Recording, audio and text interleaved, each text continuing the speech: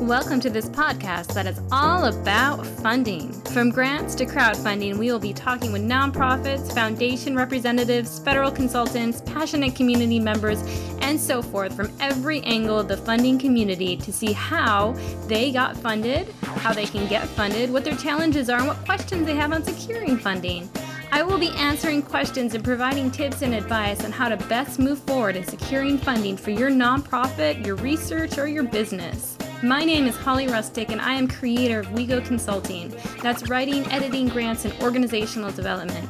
You can find me at www.wegogrants.com. As a grant writer for more than a decade, having managed grants for various organizations around the world for years, and being a federal reviewer, I have seen every side of the coin for funding. I'm excited to share information and try my best to answer any questions that you may have so you can increase your funding and your organization can impact your community and the world at large. So let's get started, because money can be groovy. Hello and welcome. Today we are going to be talking about the first section in the 5 basic parts of how to write a grant. And this first section is going to be all about your organization. Now, you may be asking, well, we already know about our organization, so why do we really need to listen to this podcast? And the reason I'm going to tell you is that it is because this is kind of the most underperformed area in grant writing in applications, because people assume that they already have everything together, but most of the time they don't, unfortunately. And it can be the part that drives you crazy because it's the part that you should know, but you might not necessarily have all of the files or documents ready or available. So we're just going to go ahead and make sure you are totally set up to move forward in a grant application and have all of your documents available that are about your organization. Today we're going to be talking about the status of your organization, your vision, activities your organization has completed, other grants or funding your organization has received, board officers and members, staffing structure, financial oversight and management of funds, job roles for projects, and partners. So basically, you want to have all of this information in an electronic file and folder, and you want to update this at least annually. So it'd be great, too, if you also have a hard copy. It's just always good to have a hard copy. I'm a firm believer in that. Or you can have it on the cloud as well. So just make sure you have it where you can actually store all this information. All right, so first off, we're going to go ahead and we're going to talk about your organization. Okay, the first part is actually fairly simple. When your organization was founded and by whom? So basically, you just need to find out when exactly you were founded, and that's usually a different day than you were incorporated because you were actually founded before you processed your paperwork and all of that for your 501c3. So you can just easily find this information normally in your bylaws or articles of incorporation to know who founded you and at what date that was. And you can kind of give, a couple of different sentences just to describe why you were founded. Maybe you were founded because you're a mom group and there was moms that came together to see a need in the community, and just, give a little background on that. Make sure that you also list your organization when it was incorporated. You'll actually be able to find that information on your IRS tax-exempt 501c3 form. So, and that one you do want to keep handy as well. You want to keep a copy of that. Now, it's normally 4 pages. Commonly, just grant sources, they want to see the first page as long as you attach that in a grant. So most grants do ask for that. They want to see proof of your 501c3 nonprofit status, and that's in your IRS tax-exempt 501c3 nonprofit organization status that you became incorporated. So it'll tell you the date on there, and just make sure that you have a couple of sentences just written up about that, so you have those in one document. But also keep a copy of your 501c3 tax form, that incorporation form as well. And the other thing too you want to talk about now, the next thing is, what is your mission statement and what is your vision? So make sure you have that available, and I would even say put that sucker on the wall. You want to be able to see it. You want everybody in your office and in your organization to know what the mission is and know what the vision is, so they have a common place to look toward. And I do see this as a fault among a lot of organizations. They don't actually have this hung up somewhere. A lot of people, when I've asked them, so what is the mission or vision for your organization? they don't know. They have to Google it and look at their website. And I would say that's a big no-no. I mean, you want to be able to have your team, your staff really be involved and to know what the mission is, to know what the vision is. You want them to know what you're actually trying to do today and what your goal is for tomorrow, to separate the two of those, the mission and the vision.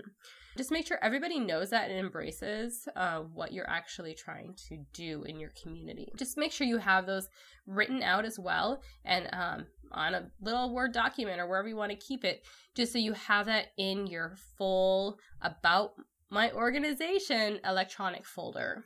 Okay, and then you also want to talk about similar activities and projects that your organization has successfully accomplished. I use this example a lot. Say we're a soccer team, you have a soccer organization, and you do a lot of different soccer camps for kids who are at risk or in need. So one of your activities from the past might be that, we'll call this place Soccer Rocks. Youth Soccer Rocks has partnered with Rock and Health to provide health screenings for 300 youth athletes in 2016. That's very clear, and you're going to have a lot of these different partners, but keep track of them. And, just make sure that you know who your partners are and what you have done together and what year, space, or time duration that was. And you can even add on, for example, they provided the health screenings, and how much was that in kind? Was that a valuable amount that, was it $20 per health screening that actually was donated? So all of a sudden you have, this great amount that you have as in kind to show that support. So you can find a template on www.hollyrustic.com/grant bonus. Go ahead and sign up for some of the bonuses there, and I will provide you with that. Again, my name is Holly, HOLLYRUSTICK.com/grant bonus, and you can sign up and get some of these great templates. But just make sure you know who your partners are, what you've done together, when it was, and if there was any value attributed to that. Because let me tell you, the other thing too that's great about that is when you keep track of that, you can also remember to send them thank you letters or just to invite them to things that you're doing. Hey, there's a soccer team match coming up this weekend, whatnot. It's a big game. Please come on out. Here's a couple of free tickets, that kind of thing, just to keep them involved. So then that way you're actually developing a relationship, and it is a partnership. It's not just give me money kind of thing, which turns off a lot of different foundations and organizations and businesses and companies, because they want to feel like they're really involved in helping. They don't necessarily want to feel like a bank that's just always giving out, you're taking withdrawals constantly. That's never a real partnership. So that way you can really track what they've done for you and what you guys have done together, and then just to really remember to thank them. All right, now moving on to your board of directors. This is important because a lot of people just think, oh yeah, whatever, we just need an organization chart. And that's not exactly true. A lot of grants want to really know about your board of directors. And not necessarily they need to know extensively, but they kind of want to know, okay, who's all involved? Not, what are their names, but also give us a little bio, like let us know about this person. And that can just be a few sentences long, basically to say, okay, this person, the president, became involved and their kid has been taking soccer lessons from us. That's why they're involved, and that sort of thing. They might have this degree, whatever, just so it makes sense. So your board makes sense, and they also want to see that there's no conflict there. So there's no staff members that are also board members, or any kind of board member, say they owned a soccer uniform shop. They're not just selling you all the uniforms and you're not getting any other quotes, those kind of things. So they just want to make sure that you have a sound board, and you really have to list that out. Now, why I say you have to update this, you want to make sure you're updating this annually, and your board will usually flip over every couple of years. So you really do want to make sure that you are updating this and keeping track of everything. And also the contact information, because a lot of times you will need your board members to sign certain documents for grants. So you want to make sure you have a good way of reaching out to them. Once again, you can find a template on hollyrustic.com /grant bonus. So moving on to your staff members and your employee status. So one thing you want to track is obviously the titles, who they are, but also what kind of employment type. Are they a full-time employee? Are they a part-time employee? Are they an intern? Are they a volunteer? Yes, even track your volunteers and your interns. Do they work on a stipend base? These kind of things. And also include a short bio. So they might have, a master's degree in sports psychology and have been at Youth Rocker Sock since 2011. A lot of grants do ask information about who's going to be running certain programs and projects. and they want to know that they have the capability and the right qualifications to actually implement the project appropriately. So you have to show this. And once again, do update this annually, because even if you have the same staff, even if you're like, hey, Holly, but nobody's flipped over, we still have the same staff, I would say it doesn't matter. Still update this, because throughout the year, you're normally taking different certification courses or attending different trainings or conferences. Add that into the resumes. So you also want to keep track of their resumes, not only a short bio and where they are, but also attach their resumes in this file or in this whole electronic folder. All right, now moving on to the staffing structure. The staffing structure is very important because a lot of grants will ask, how are you actually going to oversee this grant? Who reports to whom? For example, the Youth Soccer Rocks has the following staff structure. The board of directors meets quarterly and oversees all projects. The executive director reports to the board and oversees all staff at weekly meetings. The project coordinator has the key responsibilities of outreach, networking, and implementing all project activities. The coach organizes all youth activities. The bookkeeper maintains all financial books. So you're basically just explaining your organizational chart. Yes, it's still good to have an organizational chart, but it's nice. You have to usually have a flow too, because they just kind of want to know, okay, who's reporting to who and how is that actually working, and that they report to the right people. And the board meets quarterly. The executive director has weekly staff meetings. So you do want to kind of put that, how does the staffing structure work actually? How is it implemented? It's not just who's reporting, but how is that being done? So next is our financial plan for oversight and management of funds. Now, this varies from organization to organization, but it's a good idea to have this updated and just to know exactly, what's being done with your oversight and management of funds. Yes, grants will ask this question. How are you going to manage this grant? How are you going to oversee everything for the finances? And this really comes down to, do you use QuickBooks? Or how much money is necessary? Like, do you have a $500 cap to say, okay, anything over $500 needs 2 signatures and one needs to be a board member, that sort of thing. So you really need to explain how you oversee all management of funds. And this can be, you pretty much want to flesh it out exactly how you're doing it, but you want to be able to keep track of it and to let your funding source know that, yes, we do report all of our fiscal, do you do independent audits? Have you reached that limit? And just as a little tip here, if your organization has received more than $750,000 of federal funds in 1 year, then you do need to have an external audit completed. You don't necessarily need to if you haven't gone over that cap, but it's nice just to do an internal independent audit. Okay, so there you have it. Now, if you wanted to have a couple of things for grant-specific items, so who will you hire? What are the roles for the project? And you could identify those as far as a project that you're wanting to develop for a grant. So you can even do this before the funding opportunity announcement is released or the request for proposal, as long as you know what you're already looking at developing. For example, if you wanted to identify the job role and who you would hire for a specific project, an example is the project director and youth coach are 2 primary positions. These individuals currently volunteer for Youth Soccer Rocks and have submitted letters of commitment to this project. Both staff members will be hired within the first month of the project by the board of directors. And then you could say refer to attachment X for commitment letters and resumes. So that would be something that you would actually put inside your grant if you're wanting to hire new positions.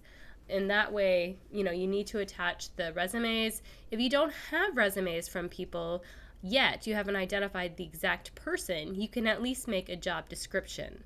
And that's really good too. It's just to explain what they would be doing, how much would they be making, etc., and what all their job roles would be. Now, another thing you can include in your electronic file here is who the partners are needed for this specific project. So if you're looking at a specific grant, you could include signed and dated letters of support, letters of commitment, letters of testimony, or memorandums of understanding with appropriate partners. Also put any values of commitment in these letters so you can always use them as a non-federal match, leveraging support. For instance, you're looking at this project and you know that you're going to need, so for the Youth Soccer Rocks, they're going to need to have these letters, the one letter from the public health place that's going to be offering the different health checks, or maybe even a school that's going to offer them a space where they can play soccer. Some volunteers that might want to come on and do some assistant coaching. Sometimes you're required to put some of that in your grant, and it always shows support of the community, so it's very good to put it in your grant application. But you need to attach your letters of support, and sometimes that can just be something dated, very informal, to say, oh, Coach Joey, he's going to be assistant coach, to Coach Kevin, so I'm just going to go ahead and write up this letter, date it, sign it, and just say my intentions. I'm going to volunteer 30 hours a week, and I'm going to do this for free. So you could actually use that as a non-federal cash match if he's not getting paid. You could equate it to how much would assistant coach be paid, and then times that hourly rate, times the 30 hours per week, times however many weeks that he's actually going to be participating. And the cool thing about that is that you could go back to him and say, look, we got the grant awarded. We really appreciate that you signed this letter, and it's very clear what he's agreed to and committed to. So then you could say, we're going to start up practices in the next few weeks. So and then you already had that commitment from him. So he's more inclined to actually help and want to be a part of that than just some kind of vague verbal agreement where he'd be like, oh, you know what, I got a lot of things going on. And then all of a sudden you're out of that assistant coach position. But if he's actually signed something and he's seen the value, he's going to feel more valued as well. So that's really something cool for him. And then he's going to be able to know exactly what he committed to. So it's very important to have these letters of support and commitment. Letters of testimony can just be things that, from kids that have taken your program and they've really benefited a lot, so you could attach that in your project. Memorandums of understanding, those are a little bit more, they hold a lot more weight than just letters of commitment, and that really outlines what both partners are doing. But this is just to give you an idea of things that you can attach. Now, these last two I've talked about, the specific roles and jobs for the project and the partners for the specific project. Those are a little bit more specific. Those might not be included in your full About Our Organization file, but those that are things that you can add to it. And that will add a lot of strength. And as you further develop in articulating a certain grant, you're definitely going to want to do those things. But everything else you're going to want to have included in that folder, and you're going to want to have it as a quick, easy resource. So as soon as grants come up, you can pull from that information. You don't have to track down a million people. You don't have to try to figure out, oh yeah, well, this person just switched over on the board. I can't get their resume. They're traveling right now. Board members are very busy people, and even employees are. So it's very good just to have all of this done and not to be pulling your hair at the last minute. All right, so we're going to go ahead and recap quickly so you remember everything that you need to have outlined. So once again, we went over the status of your organization, and once again, that's just when you were founded and incorporated, and then have a copy of your 501c3 tax-exempt corporation letter. And then, of course, have your mission and vision handy in your file, and also, I would say, post it around your office and your organizational building. Be out there, let your people know about it. Number 3, activities your organization has completed. And that's just a running list of different activities. It doesn't have to be fundraisers. It can be all kinds of things that you've been doing in the community. And why I say to really keep track of this is because a lot of times you don't, and you don't realize how many things your organization is actually doing for the community. But if you're tracking it, you can really go back and say, oh, okay, what partners were involved? What do we do? If you did raise money, how much did we raise? Or what people helped out? And it's just a really good thing to kind of, I wouldn't say pad your grants, but definitely put that information in your grants so people reading it can say, wow, they really have an impact on their community. Even if it's not, oh yeah, we have X amount of dollars for grants, but if you do a lot of community outreach and awareness activities and that sort of thing, that really shows community involvement and is impressive. Sorry, I'm losing my voice here. Number 4, other grants or funding your organization has received. So once again, track this. You want to keep a file of this. Every time you get a grant, you want to add it on to this list.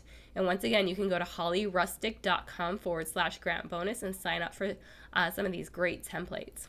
And you would be surprised, like even if you're in grants management or, it can get confusing, especially if you have a lot of grants on different fiscal years, and you can be like, was that the 2012 one? Was that the 2013 one? And this one started in 2014 halfway through the year, and it does get really confusing. So I would say keep track of it. And a lot of times you can just add that as an attachment. Even if they don't ask for it, your grant, who you're applying for a grant for, they don't ask for it, require it. It's a nice thing to use as an attachment if you have some extra pages that you can attach. Okay, number 5, board officers and members. So once again, just keep a running list of who they actually are. Just make sure it's updated. Number 6, staffing.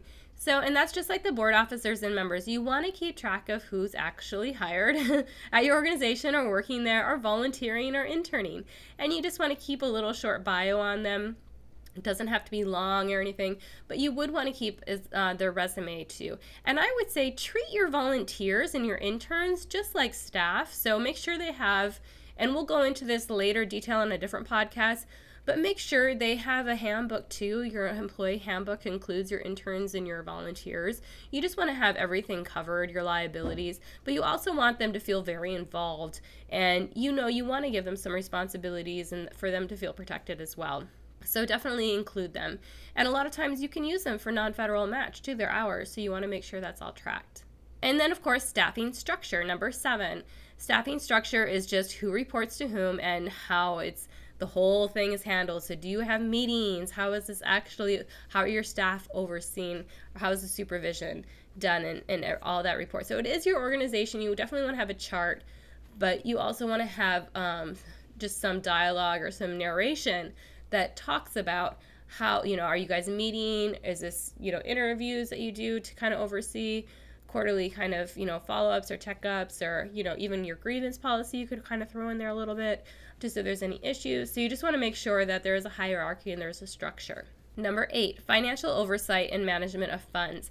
And once again, this does vary from organization to organization, but you definitely want to have in there, what kind of software you use for your finances, how you track your accounting, and, just those kind of things, how you actually oversee your funds and who does the reporting and qualifications of their experience. So you really want to have somebody managing your funds that has some kind of experience in accounting, definitely. Or if you outsource that, you just want to be clear on how you can you can ask whoever you outsource to, if you outsource to a payroll or accounting agency, just to say, can you send us your financial oversight and management of funds statements? And they will do that, and you can just include those. That's absolutely fine. Number 9, job roles. Okay, so these are kind of the extras, your job roles for the project. So you want to be able to make sure when you're running a project, who you have to hire and what their qualifications are. And you can include the people that you already have in the pipeline, their resumes, or if you don't have anyone, you can just include job descriptions and make those up. And a lot of times you'll be working very closely with the human resources on all of these items. And number 10 is your partners. Who are the specific partners that you're actually going to need for this project? So once again, that's project specific. Once you actually have a project outline, you want to make sure who they are, what they're going to be doing, if they're going to be giving any kind of in-kind or leveraged amounts of value, you want to document that clearly.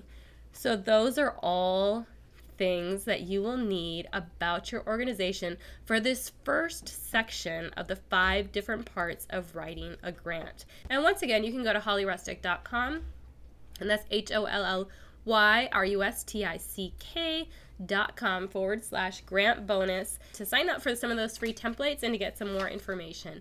I just want to thank you guys for listening and know that this is a 5-series part. This is the first section about your organization for the grant writing parts that a lot of funding sources are looking for. And once again, this is very general, but it will give you a great template if you listen to all of these 5 podcasts and just get all this stuff organized before grants are even announced. You will be far ahead of the pack. You'll be able to quickly get your grant done and be able to have time to actually review it and make sure everything's done properly and really set you up in a place where you will be more competitive to get those grants won. Yay! Thank you again for listening, and check out my other podcasts at Grant Writing and Funding. See you next time. Bye-bye.